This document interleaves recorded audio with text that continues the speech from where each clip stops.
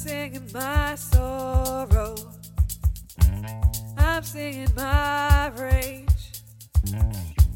I'm singing this fear out, and I'll sing it over and over again. Welcome to Change Making Women, the podcast for women who make a difference. With Ziada Abeid in Dar es Salaam, Tanzania, and Marianne Clements in London, in the UK.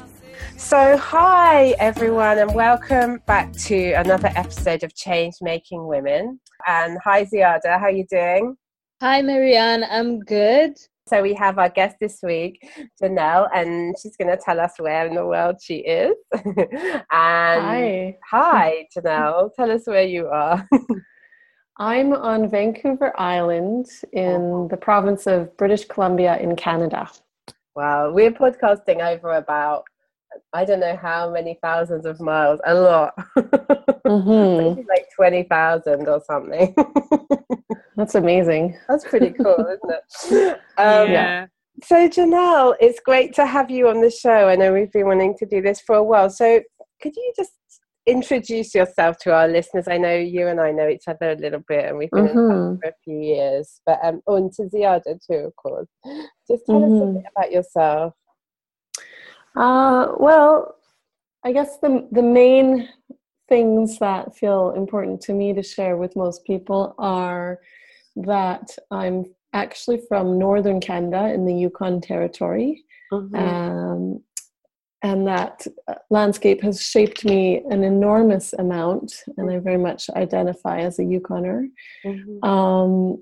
I'm an artist, and I've always roamed around between using writing, painting, and dance to express whatever needs to come out. I've been raising my daughter on my own since I was pregnant. She's now 14, and that shapes a lot of the choices I make and how I approach life, trying to get her grown up and safe and healthy. And then the work that I do with people, it's been varied, but the themes have always been all about reconnecting people to their bodies and an ability to feel and live from the inside out, rather than as floating heads, the way certainly in North American and so-called Western societies, we tend to be very invested in forgetting about our bodies and just thinking about things. So I think it's really important to be embodied rather than just thinking. And part of that is reconnecting people with their creativity and their sense of who they are and where they come from. Beautiful to know. And can we unpack this idea of connection to our bodies a little bit more? Because I think it's really interesting, and maybe it was very, very interesting. Yeah. So maybe, do you have particular questions, Ziada, or? No. I was just amazed by the whole concept. Go ahead. Cool. Yeah. So what are you curious about? I guess my curiosity, Janelle, would be how you explain that to people who haven't come across the term before. So, like, what would be different? What would be different about that way, about an embodied way of doing a life, or a specific thing in life?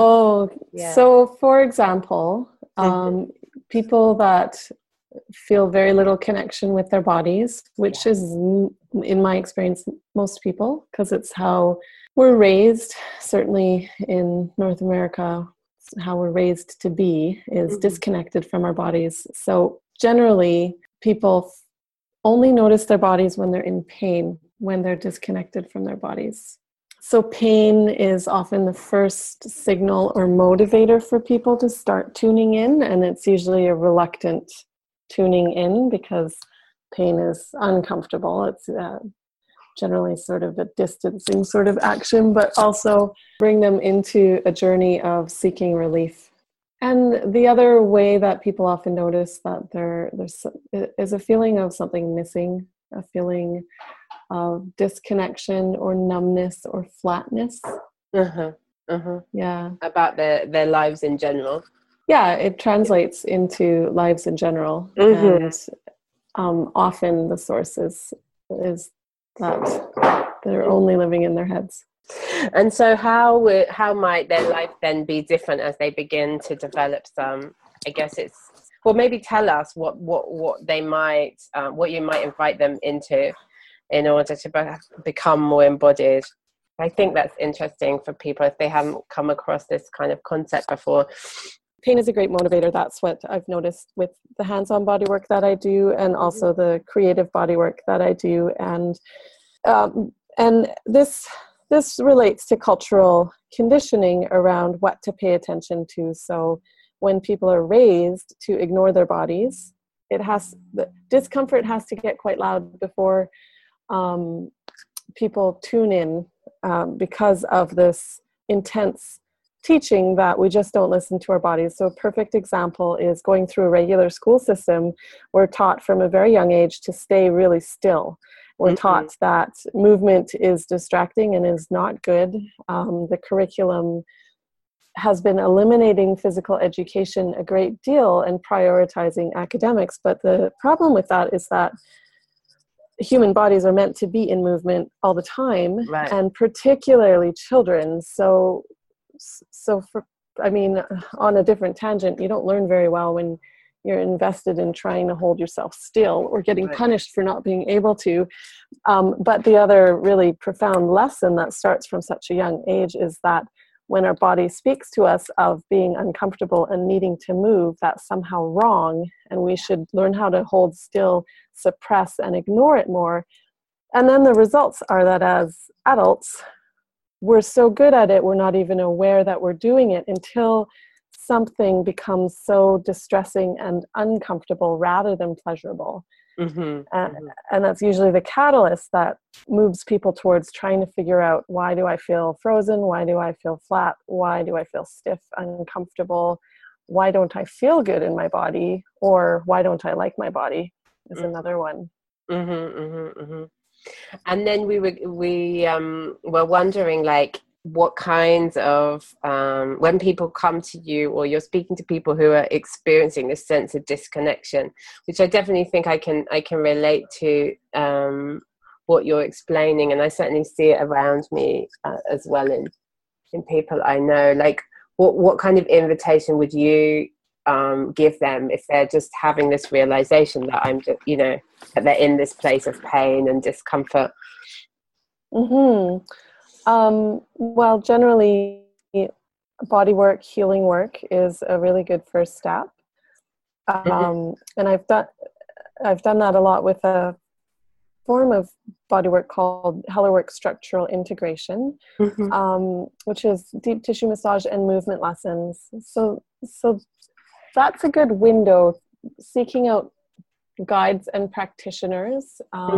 But more importantly, movement that's pleasurable is really important. Like getting help releasing restrictions is essential, but being able to find pleasure, especially through dance, allowing your body to be moved by music and be moved by spontaneous exuberance, to be expressive in your gestures without shutting it down out of fears of how you'll look,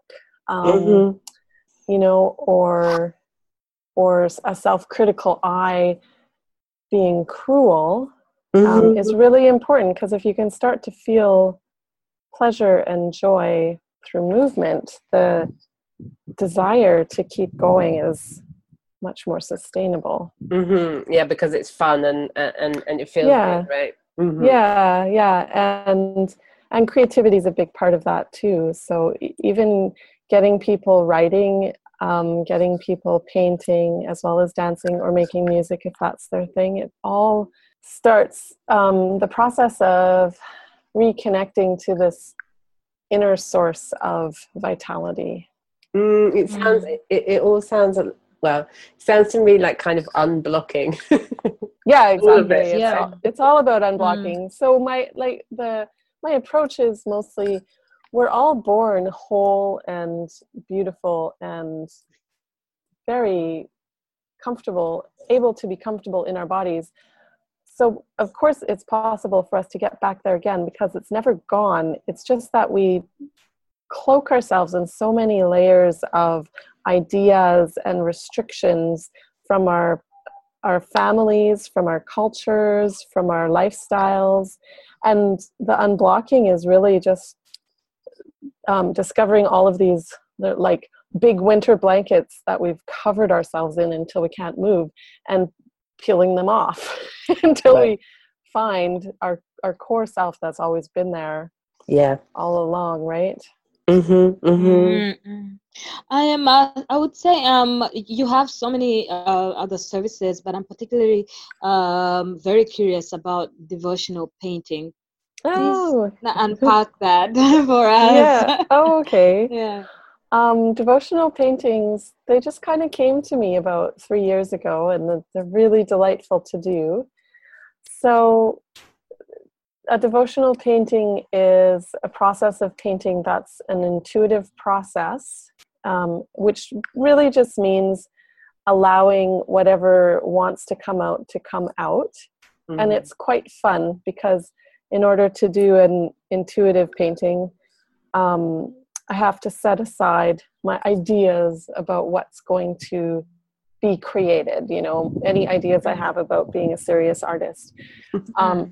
So combining an intuitive painting with the other parts of the devotional painting are working with someone's most heartfelt wish for themselves.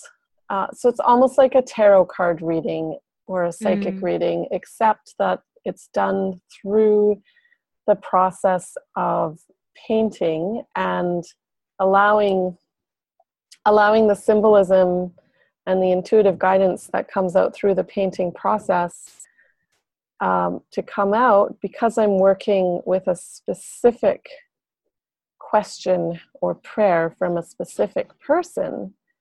Everything that arises can be assumed to be of relevance to that person. So the beautiful thing is the painting just arises with specific colors and symbols and little intuitive hits. And as I'm painting, I just keep writing it down. And then when I'm finished, I take a good amount of time to just sit with the painting, notice recurring motifs of themes or symbolism. If the symbols seem unfamiliar, looking them up, and then bringing it all together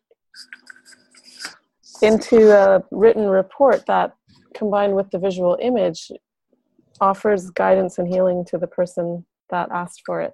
Yeah. Okay, so it's not like a person who actually draws it. So it's sort of... I do it, yeah. Okay, because I was about to ask, what if I can draw? I want to portray my idea, but then I have absolutely no clue how to draw. Yeah. Well, I mean, if you wanted to do some sort of intuitive painting of your own, you don't actually need to know how to draw. Some basic techniques in color mixing help for sure. But if you just let things flow and unfold, it's quite amazing what comes out, especially when you let go of the idea of not being able to draw, or needing the drawing to look like something that makes sense. Yeah, that's interesting.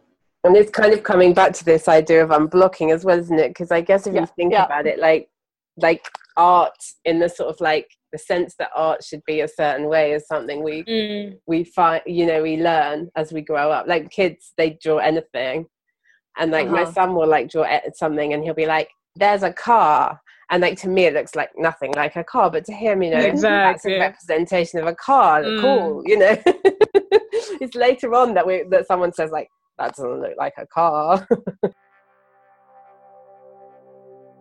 Hi, it's Marianne here, and I wanted to tell you about Jijaze, the community I founded for women who want to make a real difference in the world, but do so without totally depleting themselves.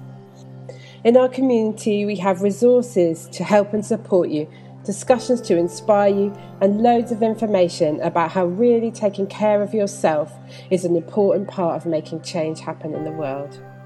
You can find out more about how to join us by going to www.jijaze.com. That's Jijaze. If you click on Join Us, you can jump straight to the info about how to join. We're so looking forward to welcoming you to our community.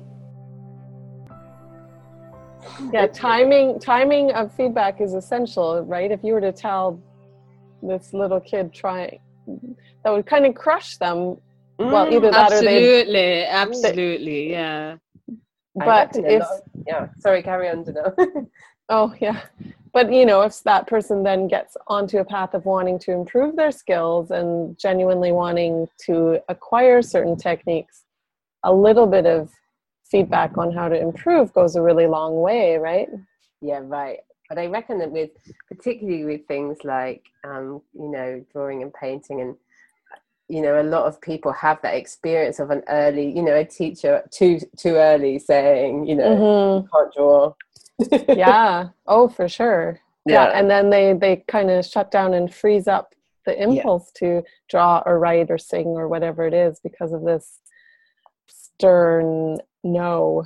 Yeah, absolutely. So Janelle, tell us all this interesting work that you do. How did you come to be doing this work? I don't know. It's a mystery because I definitely feel more secure with a regular job. Right. Sure. It's, I guess you could say that I'm following the impulse, my own internal impulse, which I have spent a lot of time trying to ignore my intuition and creative nature, because it is really scary, especially as a single mom, to be pursuing self-employed work. But the thing is, I just haven't been able to settle down into a regular old job because there's this sense that I have to express and be of service creatively. And for me, the creative and the body are inseparable. So how did I come to do this work? Well, everything I've studied and done has helped me along the way. I've developed ideas and skills to get here. But it certainly hasn't been a straight line. So I earned a bachelor's degree in anthropology. But I always wanted, pardon? Like me. Yeah. Such an awesome field, but not particularly employable. No. Unless you get your PhD, which I didn't want to do. And I got pregnant with my daughter my last semester of my bachelor's degree. And right before I got pregnant, I'd also had this realization that all I'd really wanted to do was study dance and go to art school for visual arts. But I'd been too scared to put together a portfolio and audition. So I decided I was going to audition for a dance training program. And if I didn't get accepted, that was fine. At least I'd tried. Yeah. And then I got pregnant after I submitted all my application forms. So I did go to one of the auditions, and I wasn't visibly pregnant, but I was definitely clumsier than usual. And the admissions intake gal, I'm not sure what her position was, but she said, well, I don't know if you'd actually be accepted into the undergrad program, but did you know we have a master's degree of dance program you should apply to, and then you could audit our dance classes without having to be graded for them for free. It's like, oh, wow. So I went back north to have my baby, and I applied to do my master's degree in dance, and then went to Toronto to do that, and then was still trying to figure out what to do for an employed life after that, and discovered the body work that I've done for a while, structural integration. And it made such a big difference to me of unblocking and unlocking frozen, stuck places in my own body and emotional life, and just blew me away. So I decided I wanted to do that training. And along the way have juggled many different kinds of jobs. I can imagine. Which has somehow come together to me working on creating my own career and my own path. Yeah.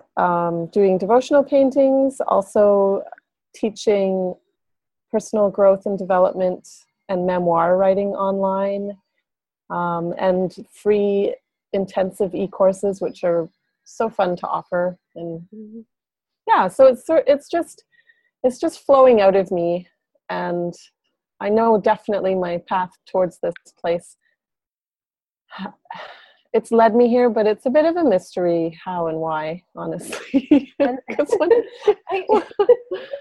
I love that you're honest about that. And I also just want to go back to a bit of your story there. Did you say that after you had your baby, when you were like a new single mum, did going to Toronto mean moving across the country? Well, so I'll give you a bit of context about what it means to be a Yukoner. Yeah. The Yukon is one of the 3 northern territories of Canada, and the 3 territories sits above the 10 provinces. So when most people think of Canada, they often don't think of the north at all, even Canadians. Yeah.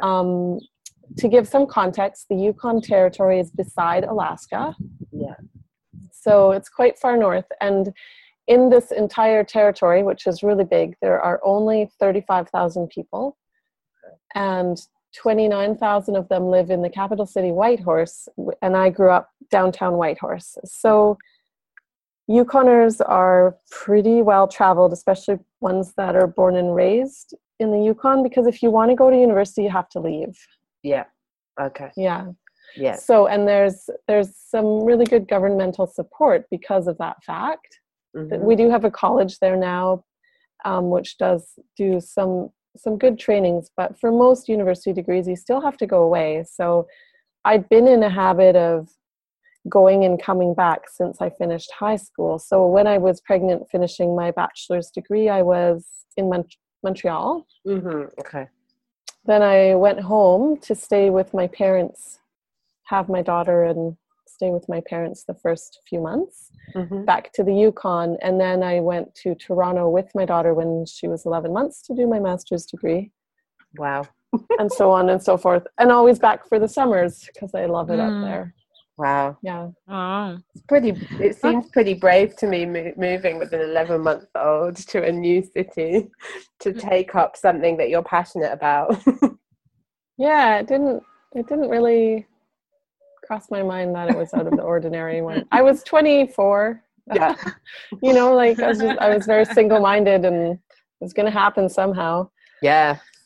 Yeah. Amazing. And that's a thread that I see running through, just to reflect that back to you. That's what I hear when you talk this story, and you kind of say you're not quite sure why it happened. And I totally hear and respect that. And I see this thread of, I'm going to follow my passion, or my, where my energy is.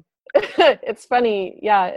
I like that you see that, because I've also seen a real resistance to following that guidance in my own life as well, like learning lessons the hard way. I could have just often I've tried to be more normal and regular, feeling like following the guidance would set me on a path that would be too difficult. The irony being that I was never successful at fitting in and just doing the regular thing anyways, but I caused a fair bit of grief for myself by resisting the impulse to be courageous sooner, or take the leap sooner. Yeah. And I totally relate to that in a way as well, I think. Yeah. So as well, in much of your journey, you also became a carpenter? Well, no, an apprentice. So a little backstory to that. Yes, please. It takes. Yeah. My dad was a carpenter, and I grew up around it. Our house was never finished. It was always being renovated and mid-creation, because my dad was incredibly creative. And then, of course, the saying, a cobbler's children are always barefoot. A carpenter's house is never done. It's true. So I grew up around carpentry, and I took woodwork class in junior high school and industrial arts, and really enjoyed it. And wanted to be an architect in high school. And my dad mentored my brothers, who are both carpenters, but not me. And I was really angry with him for a really long time. And finally, I just decided I needed some work again, because being self-employed is up and down. And sometimes it was just for a sense of security. So I just decided I'll just work in carpentry. Plus, I would at some point like to build my own house. So on and off, I've worked in it for over 2 years. But to become an actual carpenter, you have to do a full-time 4-year apprenticeship. Wow. So I can't say I'm a carpenter, but I could say I'm an apprentice carpenter. Oh, okay.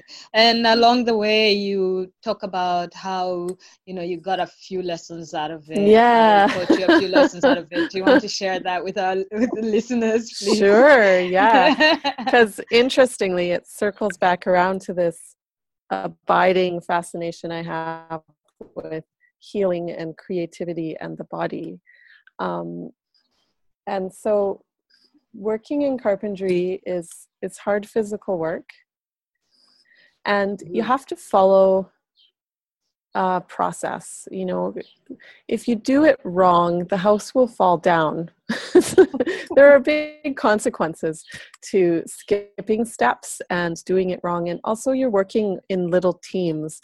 So a challenge I've found for myself, which maybe especially super creative listeners might be able to relate to, is that I've often in my projects hit a frustration point where I get so frustrated and overwhelmed, I want to quit. But because I can be quite clever, I've found ways around going through the steps necessary. So I kind of skip the steps and carry on, and it looks like I'm doing a project or the process or learning the techniques, but I know that I've skipped some steps. And so if I don't get really frustrated and give up, or used to, I would know that I was not really following through the way that I wanted to in order to build a good foundation of skills.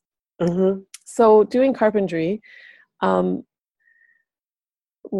would hit that point of frustration with learning something new, or the repetitiveness of practicing a task over and over, trying to get better at it. And I couldn't give up the way I might on my own, because number one, that would be rather embarrassing,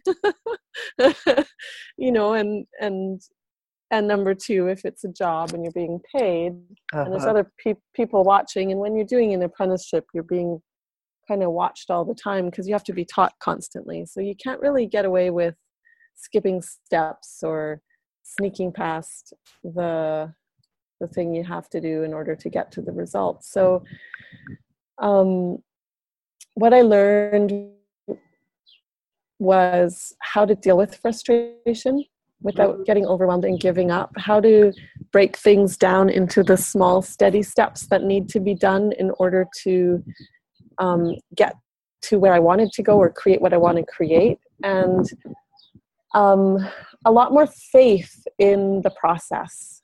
So that's all translated to the creative embodied healing work I do, because I feel more steady and able to see something through from start to finish, and I feel more proud of my accomplishments too.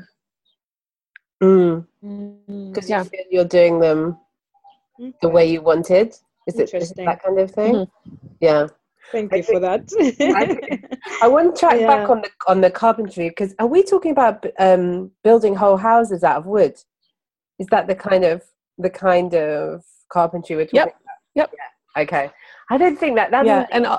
It also it includes building concrete foundations too. Okay. So it's kind of like, okay, because you're building wooden houses is that it? Just that's what you do in Canada, right? Yeah. Well, so carpentry is building houses of whatever form. It's often wood, because wood is amazing, but depending, or a lot of carpenters in cities, they're working on high-rise structures which are almost all concrete. And you call that carpentry? Oh, there you go. Yeah. I'm glad I clarified that. In the UK, we wouldn't call that carpentry. In the UK, the carpentry would be like just a woodwork. It would be a woodwork, yeah. Yeah. Is that the same in Tanzania? I think it is, right? No, it is the same in Tanzania. Yeah. When you say carpentry, it's just specific woodwork, and that's your furniture. It's not even associated with building a house. Oh, okay. Yeah. In Canada and the United States, it's building a house from start to finish, in whatever form it takes, and it does usually involve a lot of wood. So there's different specializations. There's like Finnish carpenters. They do the fine detail work at the end stage. There's framing carpenters who just frame the house and leave it at that. There's people that do mostly form work, which is concrete foundations and walls. And then there's people that do it all, but you have to learn it all in order to call yourself a journeyman carpenter. Wow, that's fascinating. Yeah, it's quite amazing. Yeah, it's amazing that that's so different as well. I love that little fact that I learned. I think it probably has to do with the fact that we generally don't build houses out of wood in this part of the world. Yeah, it's more brick, right? Yeah, it's mostly brick, concrete. Yeah, people obviously build structures out of concrete, but I don't think we've ever had a massive tradition of wood. Maybe in the past, but certainly not in the sort of recent history. Because you ran out of forests, probably. It could be that. And we never had enough for this kind of population, right? As for Tanzania, wood is just not friendly. It's too hot. Yeah. Oh, that's also true. Interesting. It's extremely hot. In a wooden house, you wouldn't. You wouldn't last 20 minutes. Yeah, structure, like structures in the villages would be more like mud. They're more mud, exactly. Because it's cooler. They're more mud, right? Yes, exactly. But unless they're the cooler areas like your southern part, like that, still I think everything is still concrete. You only have wood as finishing inside the house. Inside the house. Oh, okay. Then the roofing. Yeah, sometimes I can think of wooden structures here, but it's not a sort of significant thing. So for us, carpentry is definitely more about the there we go. Yeah, interesting. I want to bring you around to one of the things that you offer around. Well, not an exact offering, but I know that some of your offerings online are around sort of memoir and our own stories and working with people on their own life stories. And I'm interested in some work I've done. I co-founded a thing called the Story Party in London, which is like a storytelling event, which is a fun stories as well. And I'm just interested in just why you started to work in that way with people, and just a little bit about that, and also tell us while you're telling us that, tell us where people can find you if they're interested in finding out more. I can be found at JanelleHardy.com. That's my first and my last name, which is JanelleHardy.com. Cool. And so my story work, which I call personal myth making, it's a fun story, I think, because I thought I wanted to teach intuitive painting, like just freer painting as a way for people to get unstuck. And I came up with about 4 or 5 different kinds of workshops that I wanted to offer in person in my little town. I think this was 3 years ago.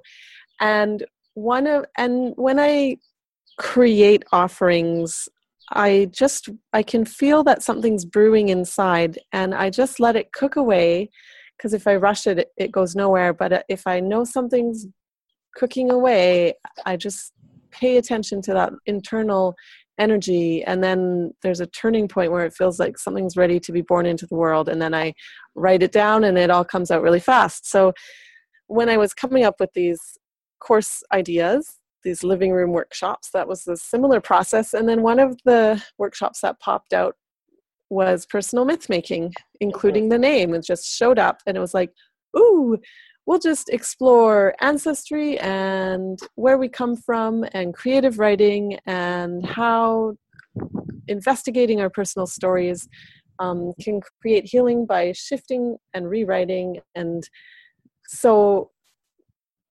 I presented this offering and mentioned it to a few people, and I thought everyone would sign up for the painting workshop, and no one would sign up for personal myth making.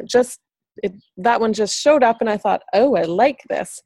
And it turns out that I think 4 or 5 people signed up for personal myth making. No one signed up for my painting workshops. So I thought, okay, well, I'm going to give it a try. What the heck am I doing?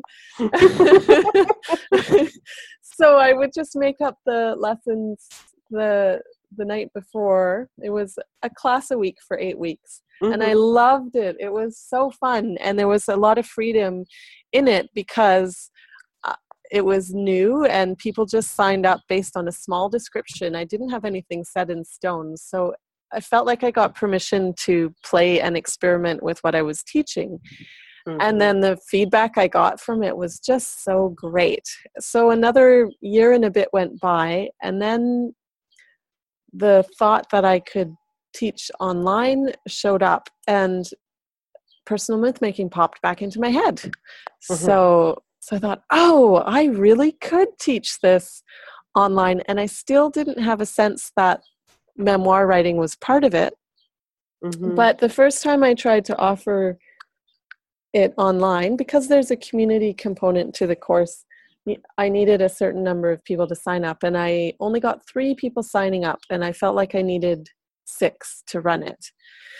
So I said, I can give you a refund, or we can put your money towards the next round, or so everyone chose putting it towards the next round except one woman. And I had also said, or we can try and experiment and do this work one-on-one and see what arises. So she said, well, let's try one-on-one. And I thought, okay, here we go. I don't really know how this is gonna go, but she signed up for it. And so it was a process of conversations on video with me sending her writing prompts based on the themes that I had identified. And then I would send her writing prompts based on what she specifically wanted to explore in her own life based on those themes. And what I discovered by the end of it was that there was over 12,000 words in not that long of a process that she wrote without a lot of pain or effort. And so it was basically a rough draft of her life story, of her memoir. And when I looked at that, it really astonished me and blew me away. And I thought, wow, this is the side effect of this course, which I didn't even foresee. So I actually just finished teaching personal myth making online last week. And it was beautiful and really quite amazing that so much material pours out of people in the process that by the end, there it is. I mean, it's not a complete memoir by any means, but it's a real body of work that's really beautiful.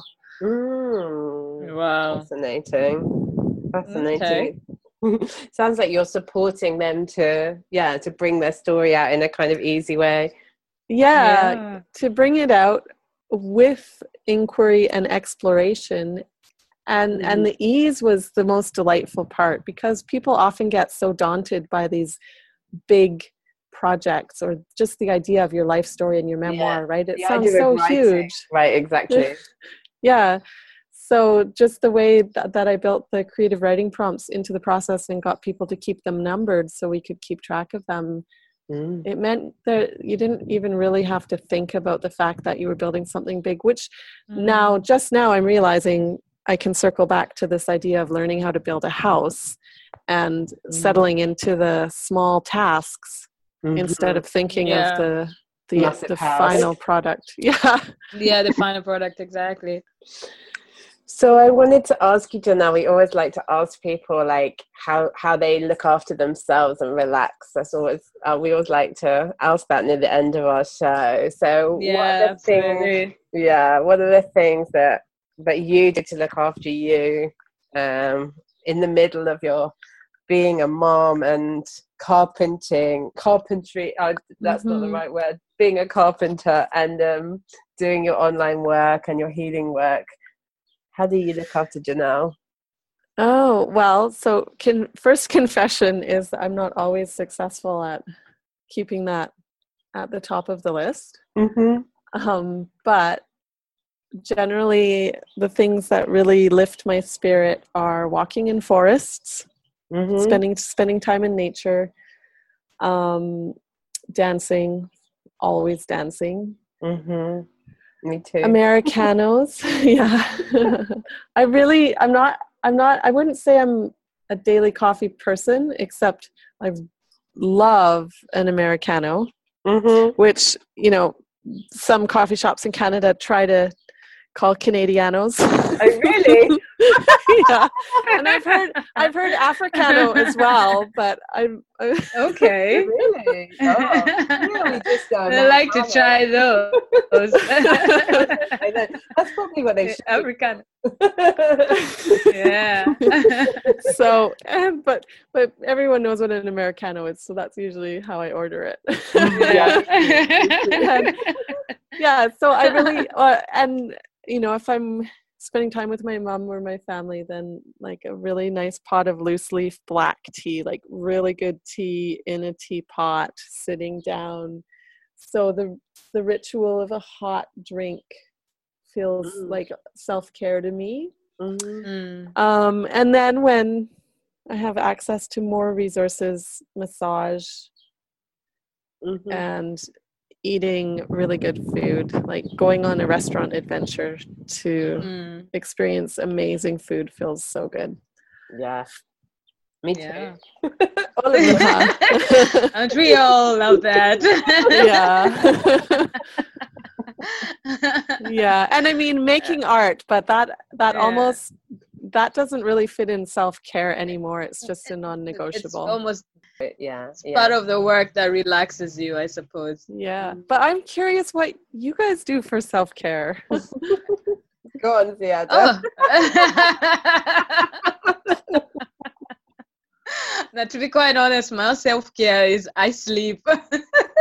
Sleep, yeah, that too. I completely lock myself up, switch off my devices, and just have a good 7 hours sleep.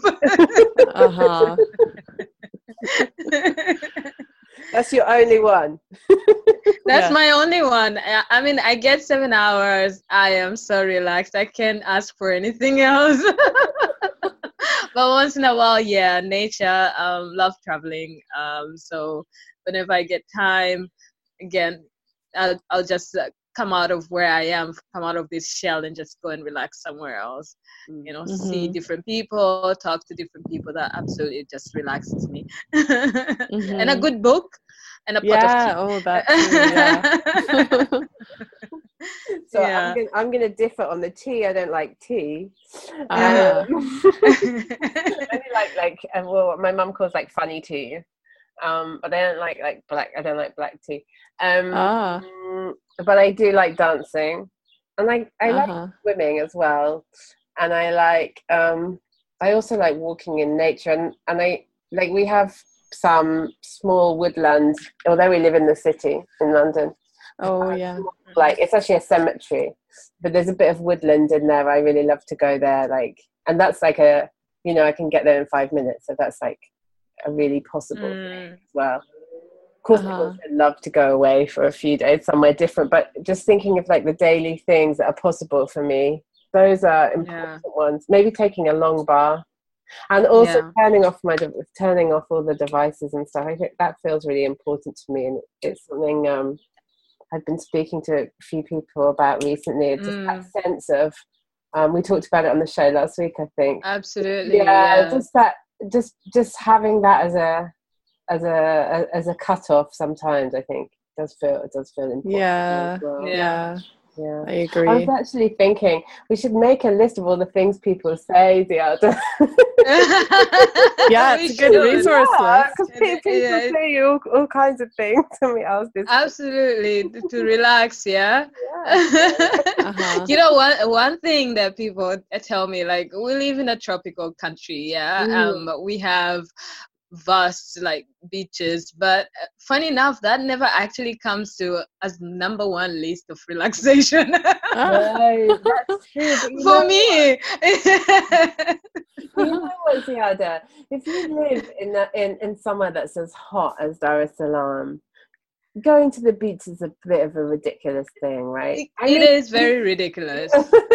Half of the time you're sunburned. Exactly. Right. So, like, maybe sitting at a cafe or a bar by the beach, fine. Exactly. Okay.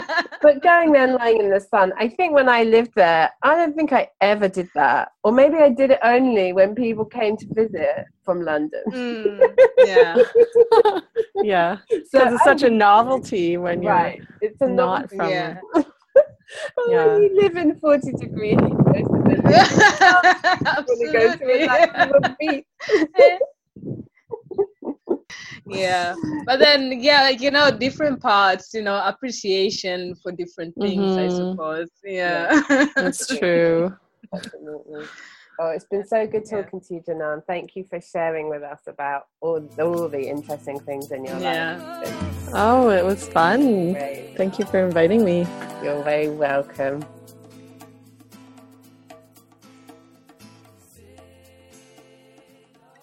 And our theme tune, Over and Over, was written and performed by Eleanor Brown, who you can find at eleanorbrownmusic.com.